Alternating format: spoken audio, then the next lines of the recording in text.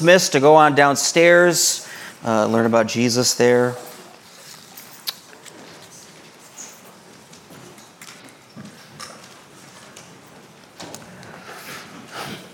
What's good for me is not necessarily good for you. When I have to get through life, it's ups and it's downs, right? Sermon prep, housework, it's all this stuff, right, that just comes at you. I have found music be a helpful coping mechanism, right? I'm sure many of you can relate. The music is nice, it's helpful, it sort of helps us work through life a little bit. It's kind of a pleasant distraction.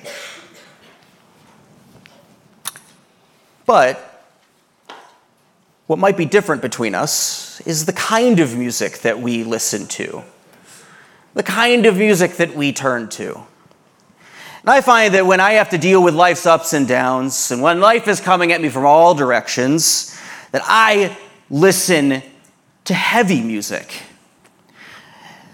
Now, I don't mean like AC/DC or like Stryper, right? For the Stryper fans out there, To Hell with the Devil, right? It's a banger, right? I don't mean that kind of heavy music. I mean music that is crushing. Music that is overwhelming. Like a wall of sound is just rolling over me. So distracting. Pulls me right out of whatever is going on and helps me plow through some seriously heavy metal. It's good for me. I love it. It's so enjoyable. The heavy, brutal, forceful, just yelling. I love it. It's good for me. But you might be thinking, gee, that doesn't sound very good for me. Right? Like getting yelled at might just intensify the stress that you already experience in life.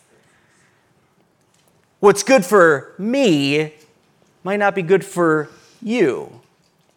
Well, some people in life, right, they enjoy like baths. And I don't get that at all. Right? Baths, I don't get it. What's good for you, it's not necessarily good for me. If I took a bath, I would be stressed. I'd be like, what am I supposed to do right now?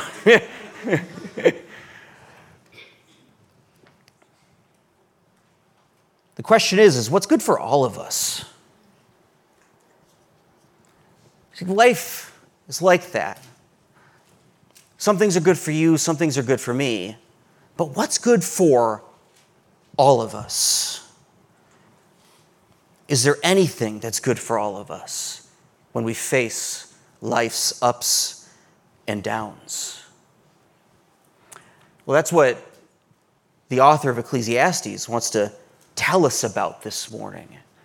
As we look at Ecclesiastes chapter 6, verses 10 through 7:14, I want to invite Bethany Murphy to come up. She's going to read our passage for us this morning.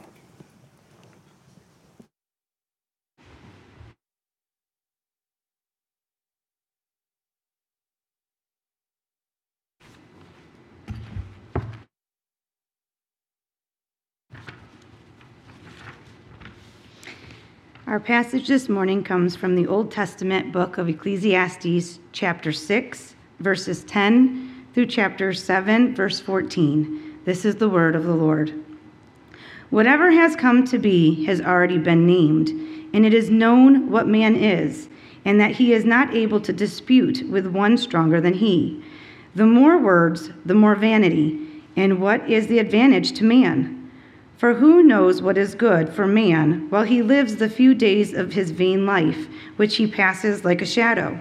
For who can tell man what will be after him under the sun? A good name is better than precious ointment, and the day of death than the day of birth. It is better to go to the house of mourning than to go to the house of feasting. For this is the end of all mankind, and the living will lay it to heart. Sorrow is better than laughter, for by sadness of face the heart is made glad. The heart of the wise is in the house of mourning, but the heart of fools is in the house of mirth. It is better for a man to hear the rebuke of the wise than to hear the song of fools. For as the crackling of thorns under a pot, so is the laughter of the fools. This also is vanity. Surely oppression drives the wise into madness, and a bribe corrupts the heart. Better is the end of a thing than its beginning, and the patient in spirit is better than the proud in spirit. Be not quick in your spirit to become angry, for anger lodges in the heart of fools. Say not, why were the former days better than these? For it is not from wisdom that you ask this. Wisdom is good with an inheritance, an advantage to those who see the sun. For the protection of wisdom is like the protection of money, and the advantage of knowledge is that wisdom preserves the life of him who has it. Consider the work of God. Who can make straight what he has made crooked? In the day of prosperity be joyful, and in the day of adversity consider. God has made the one as well as the other, so that man may not find out anything that will be after him.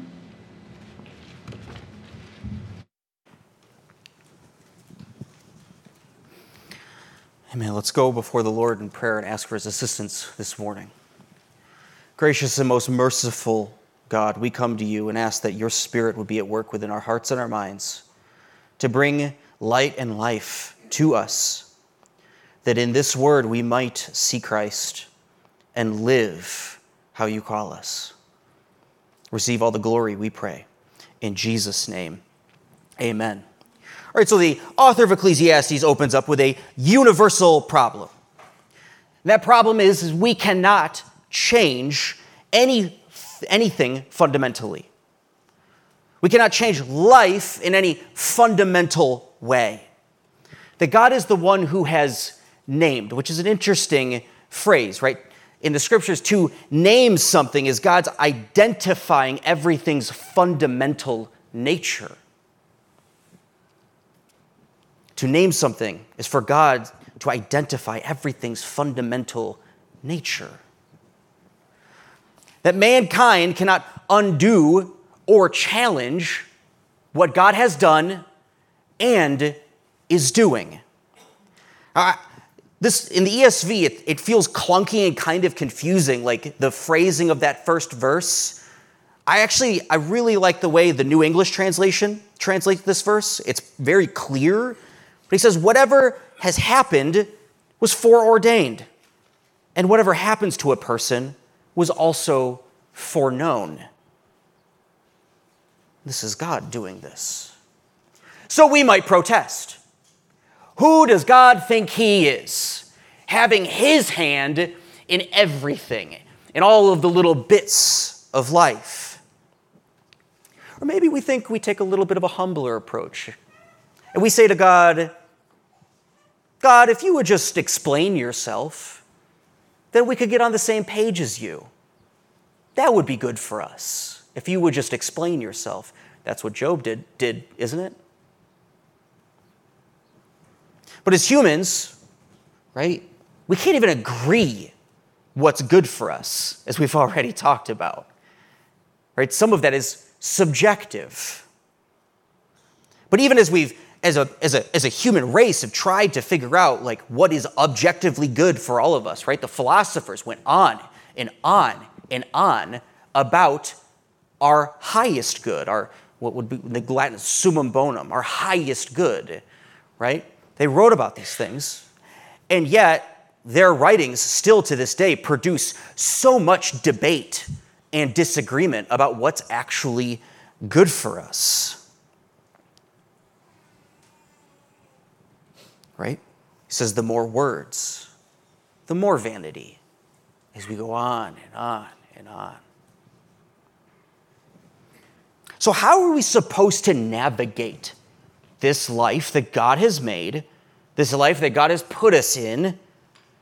What's good for us? What does actually give us an advantage? Two questions that the author asks. What is good for us? Who can tell us what's good for us? Who can tell us what will become after us?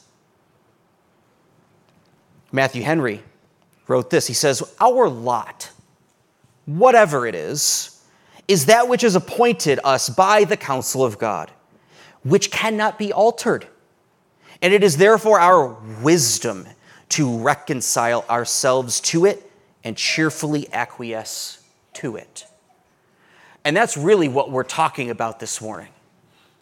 That as God has named and has set everything into place, wisdom will set us in the right place in our relationship to God and what He is doing. When faced with life's unalterable realities, listen to God, because He tells us that wisdom is good for all of us. So I have 4 points with a conclusion for us this morning. That the goodness of wisdom dares, verses 1 through 4, chapter 7, verses 1 through 4. The goodness of wisdom guides, 7, 5 through 6. The goodness of wisdom produces, 7 through 10. And the goodness of wisdom provides, 11 through 12, which all comes to a conclusion. The goodness of wisdom considers, 13 through 14. So first, the goodness of wisdom dares us to live with death in mind. Right? Author of Ecclesiastes, how then shall we live? You're going to go on to tell us how to live then, right? He starts off by saying having a good reputation, a good name. That's a good way to live. It's so good. It's like a precious ointment. Gabby has this, my wife, has this lotion that we get, like when we go on vacation, we always make a point, if there is one, to stop at a place called Aesop. And Aesop sells lotion. It's a little pricey. We only buy like one thing of it a year. But that thing, that ointment, that lotion lasts the entire year, even beyond the year, right? Because it's precious. We want to preserve it.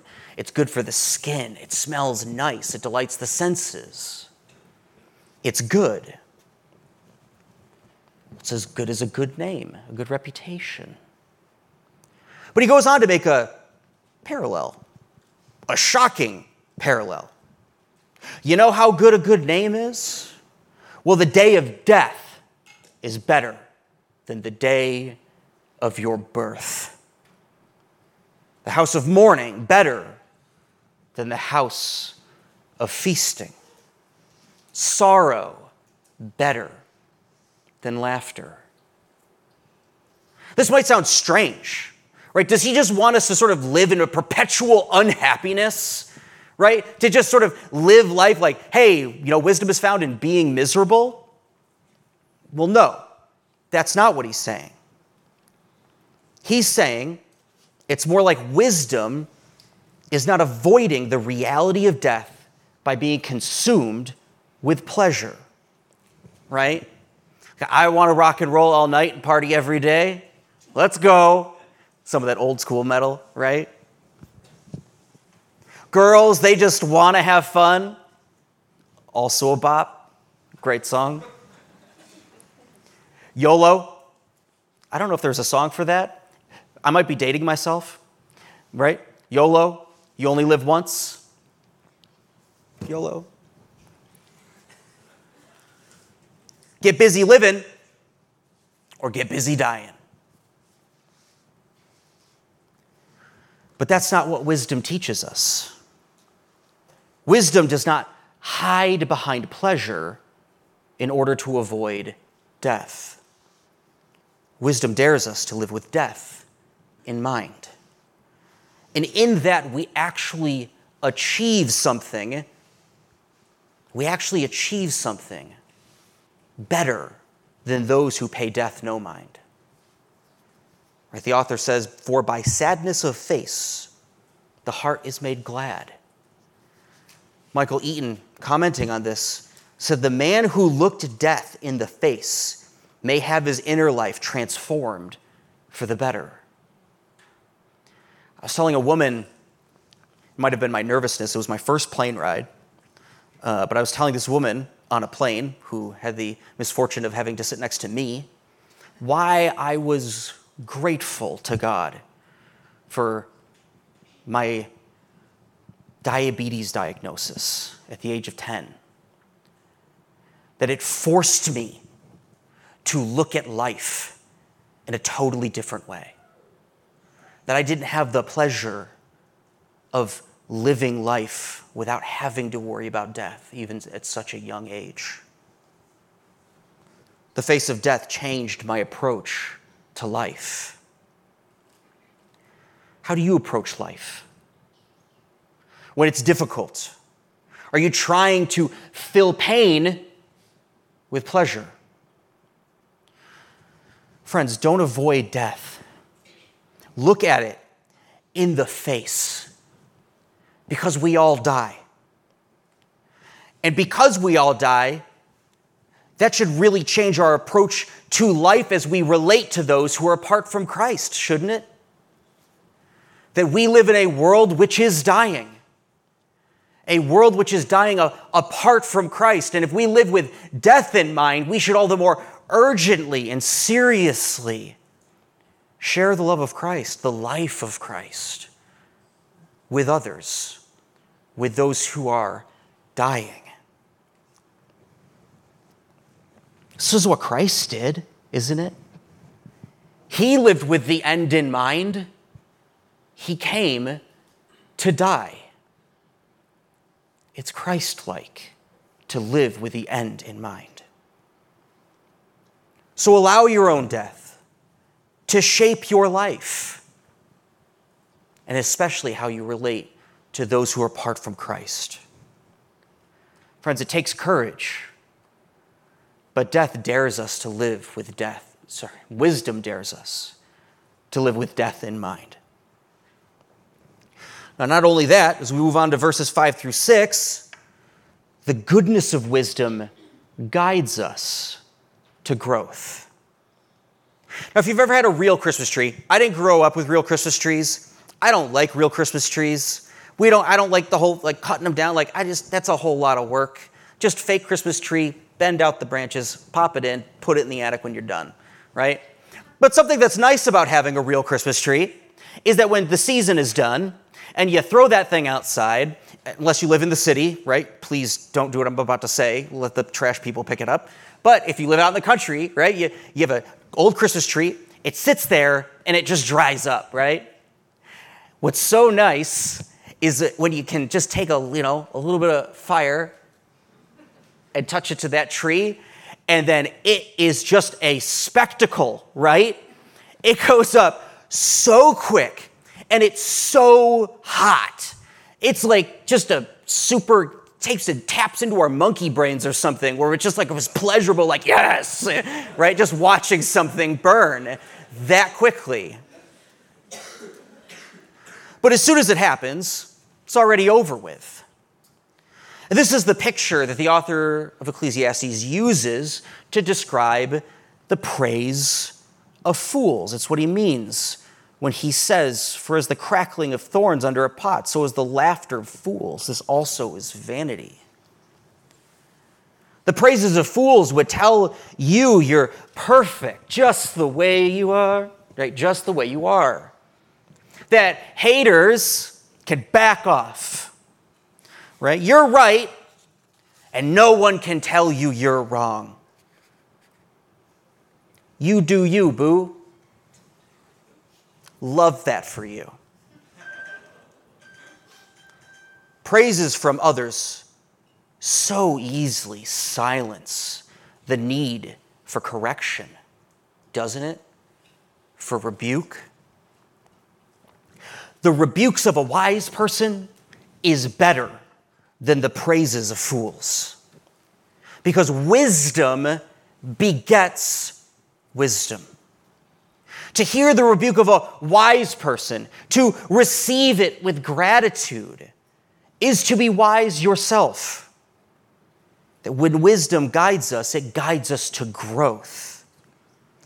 Now, kids, your parents when they rebuke you, are trying themselves to live wisely. And their rebukes are so that you also might be wise. That's a good thing for your parents to want you to be wise. And consider yourself, they're trying to be wise. Maybe you're here today and you received some advice recently that rubbed you the wrong way because it runs up against some sin in your life, or maybe just because you made a decision and they gave you the opposite advice. That person, if they're a wise person, or if that's at least a wise rebuke, you should listen to them. It's for your benefit. It's for your growth in wisdom. And that's good for you. And as a church, we want to value living wisely, don't we? One of the tasks that the Lord gives us as His church is that of discipleship, to be discipling one another, to be in a context where we can give one another wise rebukes and receive from one another wise rebukes. Friend, if you're here this morning and the Lord has made you wise, and it's okay to admit that, by the way, it's not like foolishness. If the Lord has made you wise, but you aren't discipling someone, I'd encourage you, exercise and use your wisdom in discipling another person. And if you're here today and you're looking for some wisdom, and you've observed people around here and you've thought to yourself, they seem pretty wise, put yourself in their way this week. Like literally, be like a roadblock in their life. Get into their life. Seek their wisdom. Their rebukes will be good for you. Friends, when we're faced with life's up and downs and its unalterable difficulties, it matters who you turn to. And it matters who you turn away from. Because we want to seek wisdom. Because the goodness of wisdom will guide us to growth. But we all know growth doesn't come easy, right?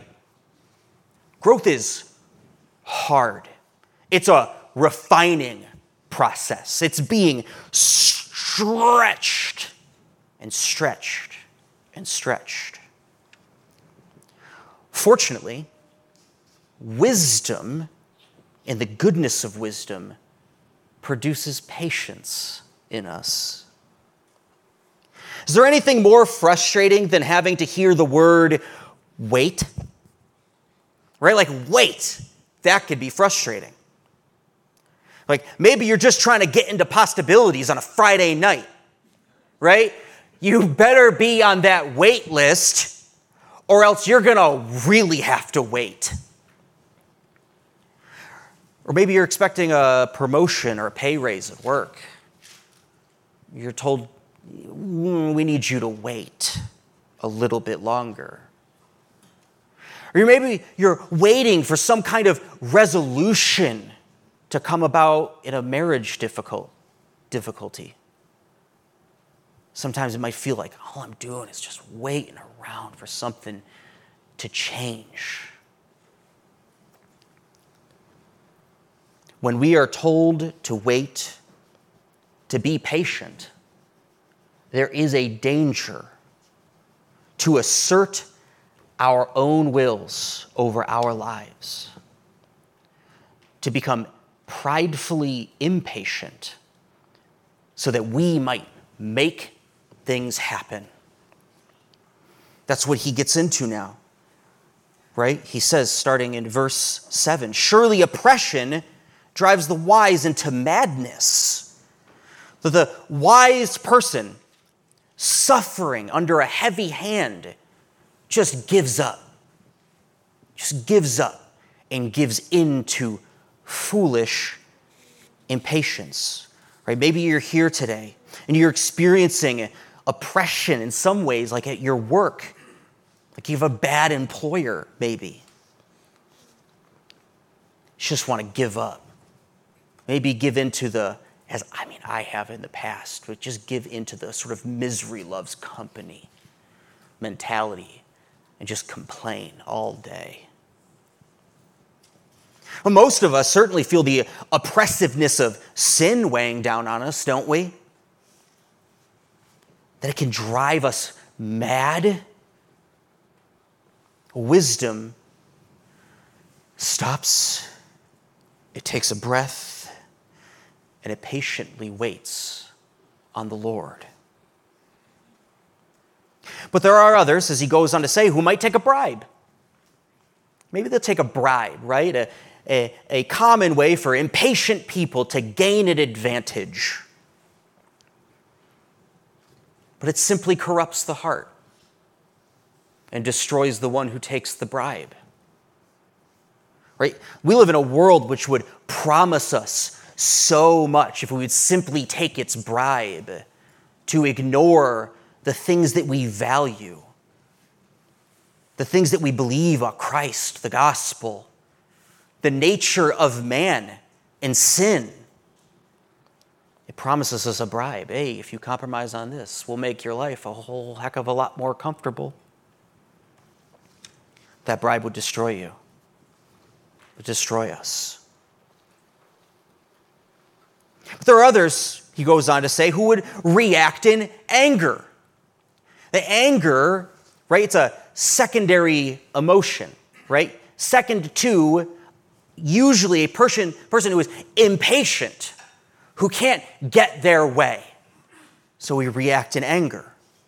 We get angry at the people around us because they won't give us the things that we want. The result, the angry gets stuck in anger. I encourage you today, if you're married, flee anger with your spouse. Patiently wait upon the Lord in your marriage, trusting Him to work out His plan, His good will and pleasure. If you're here today and you have roommates, right? And maybe they just won't do the dishes. Been there. Be patient with your roommates. Don't get angry. Don't let your friend become your enemy. But be patient. Serve them. That would certainly be wise.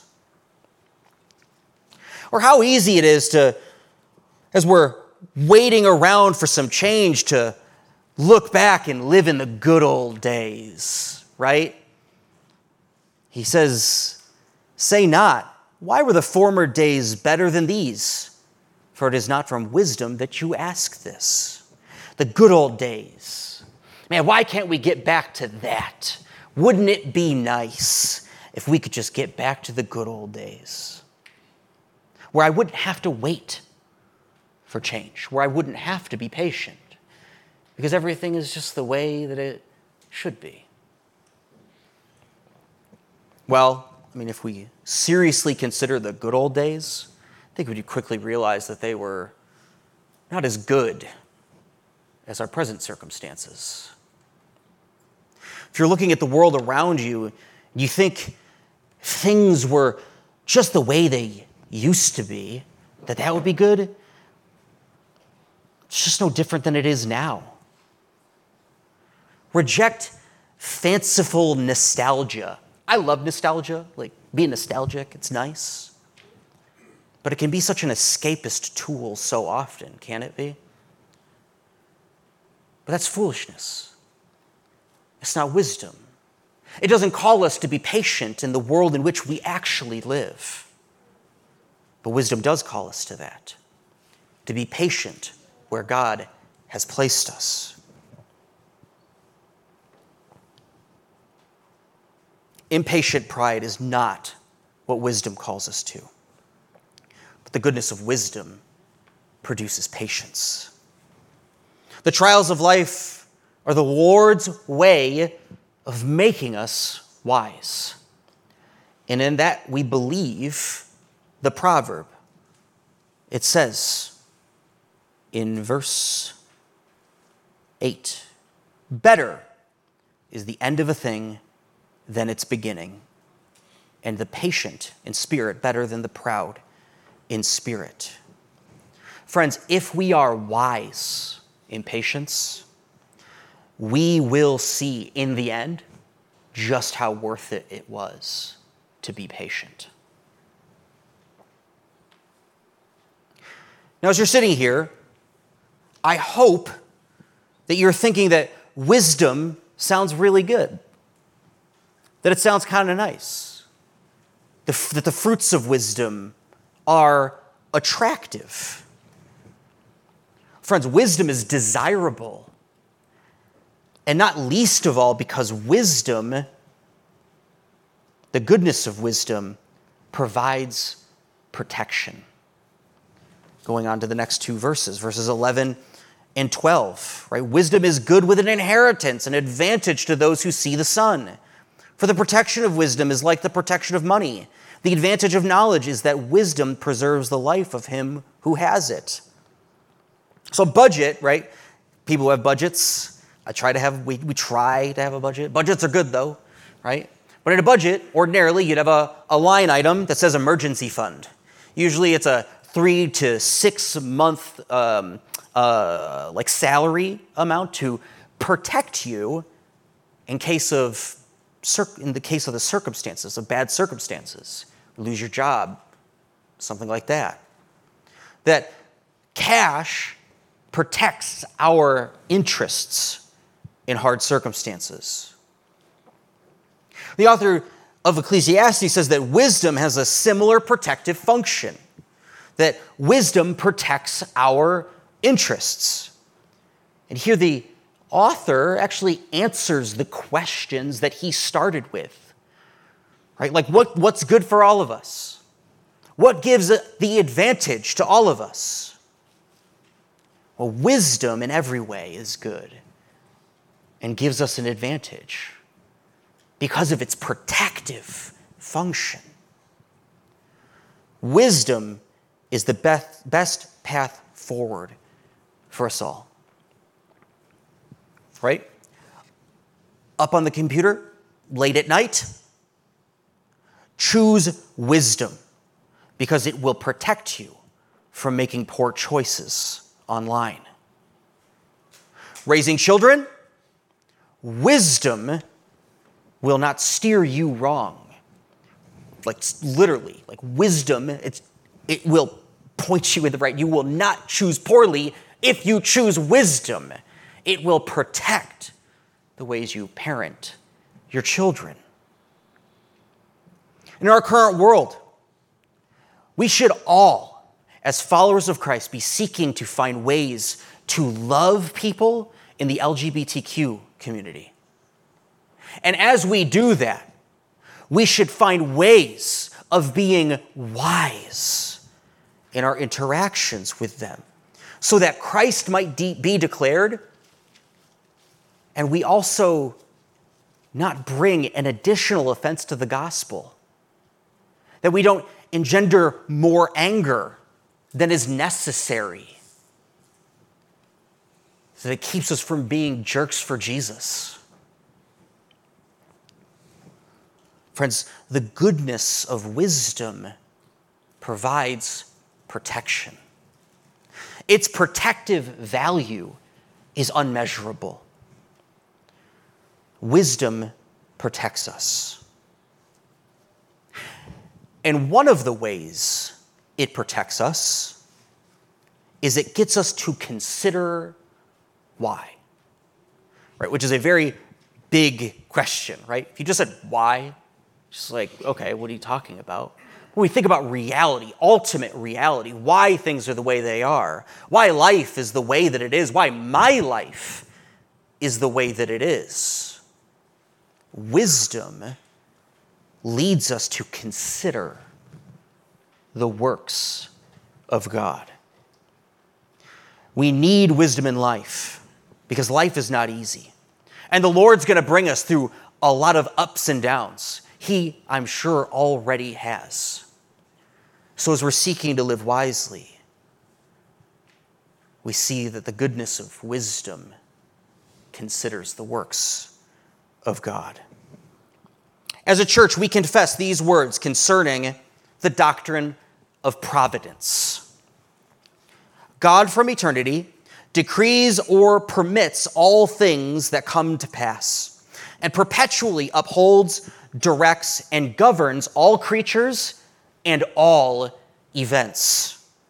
Yet, so as not in any wise to be the author or approver of sin, nor to destroy the free will and responsibility of intelligent creatures.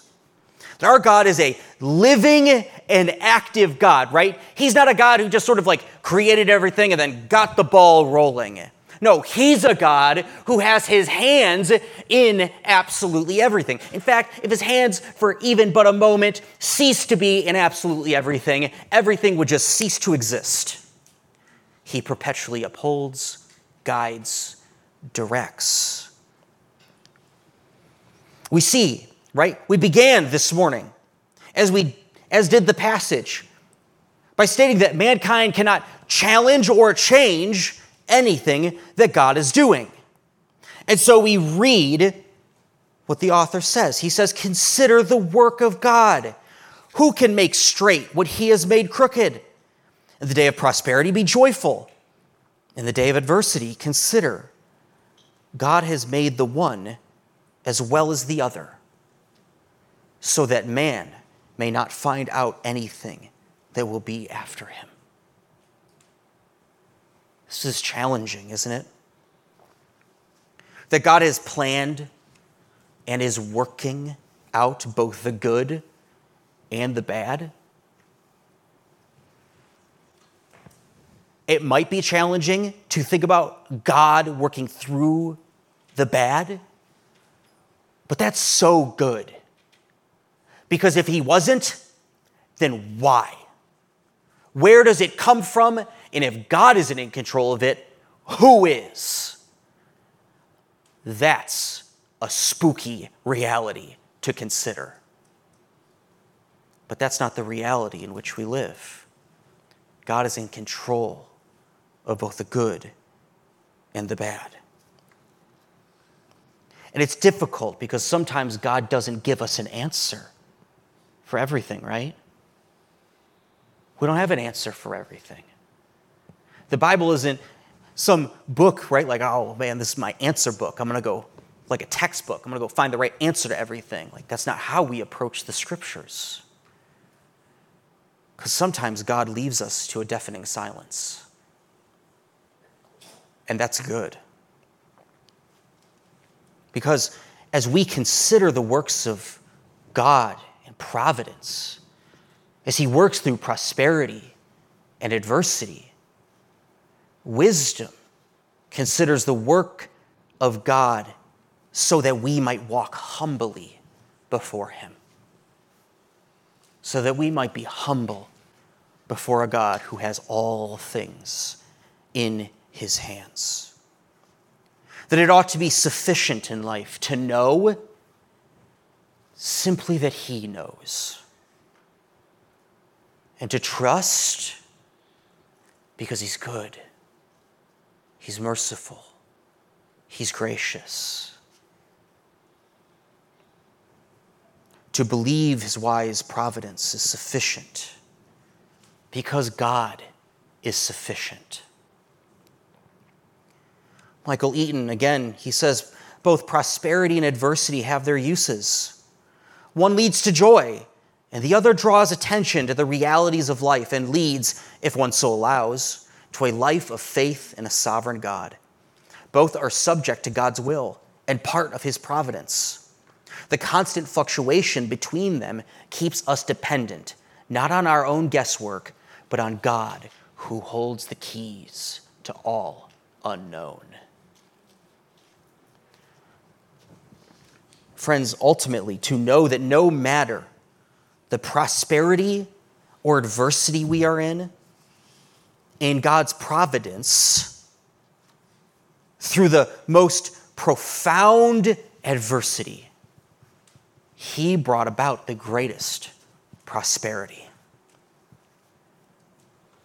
that Jesus Christ, the Son of God, underwent the suffering at the hands of his enemies so that he might make his enemies his friends, so that we might share in the blessings and the riches of salvation. If you're in Christ this morning, no matter how poor you are, we're rich. None of that gospel prosperity nonsense. God doesn't promise us riches in this life, even though we live in one of the richest countries on the planet. He does not promise us riches, but he does promise us the riches of relationship with him, the blessedness of being in relationship with God, to receive the love that the Father has had for the Son from all eternity in the unity of the Holy Spirit. If you're in Christ this morning, you're rich. Amen? If you don't know Jesus, but wisdom sounds nice, right? Wisdom sounds attractive, like an appealing way to live. Know that wisdom points to the God who is wise. If you want to make sense of your life, friend, turn to Christ, because he is the fullest revelation of the wisdom of God. That God has confounded the wisdom of the world by defeating death through death. That the death of his Son has brought life. If you are here this morning and you just aren't sure about Christianity, friend, grab a Bibles in the back on the bottom shelf there connected to the sound booth. And just, if you open up to the beginning of the New Testament, there are 4 books there. They're called Gospels. Open up to those books. Those are put forward for us, the life of Christ. Observe Christ's life. Look at his wisdom, how he speaks and conducts himself. Because Christ's wisdom reveals his divine nature.